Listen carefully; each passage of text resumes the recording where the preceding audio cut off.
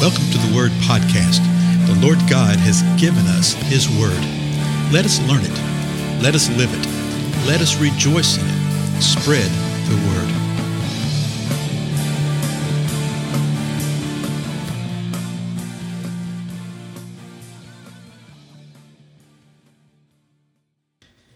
Blessings, everybody. This is Dale. Thank you so much for joining with me today on the Word Podcast. We are in Acts 13th chapter. And if you remember from the previous episode, we saw where Barnabas and Saul, now called Paul, were speaking with the proconsul. Not only a proconsul, but with a magician, Elymas, I believe was his name. And Elymas experienced blindness because Saul said, hey, you know, you are full of deceit. You're full of fraud. You're a son of the devil. You're the enemy of righteousness. And you know what? You haven't quit making crooked the straight ways of the Lord. Because of this, the hand of the Lord is going to be upon you. And you're not going to see the sun for a time. I was hoping that. Sun for a time. So apparently his vision would come back. Well, he was struck blind instantly.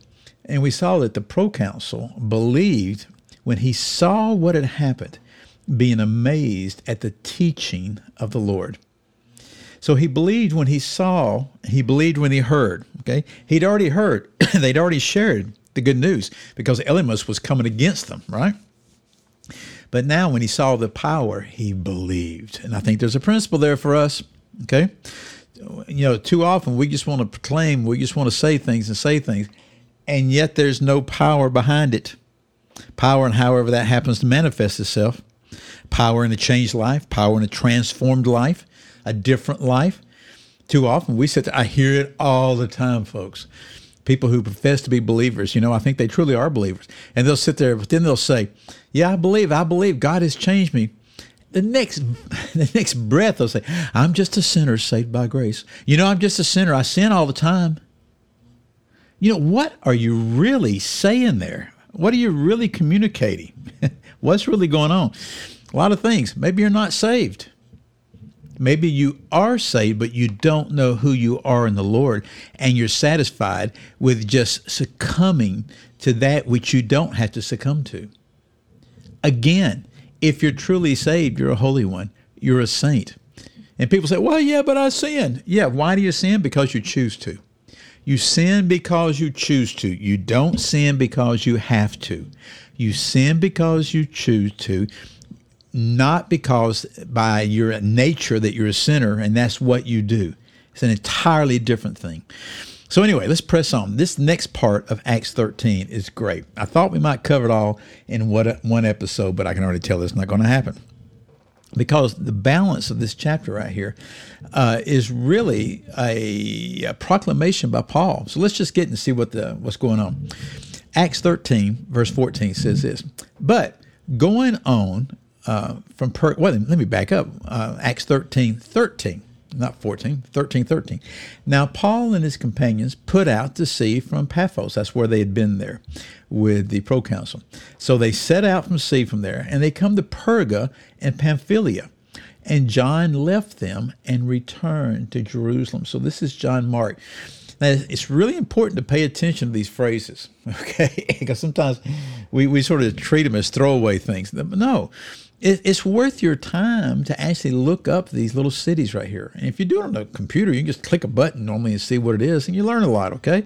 What I want to point out to us today here is that John Mark left them, and he returned to Jerusalem. Now, remember, Barnabas and Saul had picked up John Mark, and he'd left with him and gone to Antioch. They spent some time there. They wound up getting sent out by the body of Christ there, and he goes with them. Well, now he's returning home. It's no big deal, right? We're going to find out shortly that Paul was mad about this. He was offended about this. It actually led to the first church split. We'll see that later on in the 15th chapter, I believe, of Acts. So John leaves. Now, Acts 13:14. But going from Perga, they arrived at Pisidian Antioch. And on the Sabbath day, they went into the synagogue and sat down. So it's just a little a chronology here, a little sequence. So they were going from town to town. They wind up at Pisidian Antioch. That's a different Antioch. You say, well, that's sort of weird. Well, no, not really. I can name you probably 4 or 5 cities right now that are named Decatur or they're named Athens. They're named Rome. Okay? I live in the deep south of Alabama. Okay? And I have been to Athens. I have been to Rome. Okay? But none of them in Europe. They're all in Alabama. I've been to Florence. Okay? Alabama. So anyway, they arrive, and what do? They go to the synagogue, and they sit down. It's a day to worship. Verse 15. After the reading of the law and the prophets, the synagogue's officials sent to them, saying, Brethren, if you have any word of exhortation for the people, say it. I tell you, folks, this right here is profound. Okay, this is insight into what their pattern and practice of worship was. They read from the law. Okay, that's the first 5 books of the Old Testament. They read from the prophets. Okay, that's the prophets of the Old Testament, plus some other things. Actually, some of the writings, some of the poetry, the Psalms were written by some of the prophets. Moses was considered to be a prophet. David was considered to be a prophet. And so they would read the Scripture. And, even in the New Testament, we are told to do the same thing, to give heed to the public reading of the Word. I'm here to tell you right now, we do not do that. We do not do that near enough. Generally speaking, the public reading of the Word is given as a pretext and a pretense, a lot of times, for what's about to be said. Rarer and rarer is the time where the speaking part is actually exposition of the Word, an examination of the Word, an exhortation, a word of exhortation from the Word. So they had read the law, they'd read the prophet, and they knew that there were some visitors here. And they likely knew they were from Jerusalem. They may have even known who they were, okay? May have known Saul Paul and his credentials. None of this is mentioned at the time, okay? But they may have known who he was, what he was, etc. And so they opened the floor up and say, hey, if you have any word of exhortation, then bring it. And nowadays, can you imagine that taking place in your portion of the body of Christ? I have been in churches where we did exactly that. Okay, where people were free. And you say, well, how can you do that? Wouldn't you? Aren't you? You're supposed to lead. You got to know what somebody's going to say, et cetera, et cetera. Really? Really? Do you trust the Most High God or not? Do you trust the Spirit or not? Or do you really think that you're the one in control? Dear leader of the church. That's the attitude, that we think that we are in control of everything, that we really get very nervous when this kind of thing happens. But this is where the Spirit of the Lord really moves. I really believe that we do tremendous detriment to the church because we do not do what we see in the Word of God when it comes to corporate worship. We think we do, but we don't. We simply don't. If you just sit there and examine, just observe, just look, you see that we don't. And yet when we do, the power of God moves. Now, watch what Acts 13:16.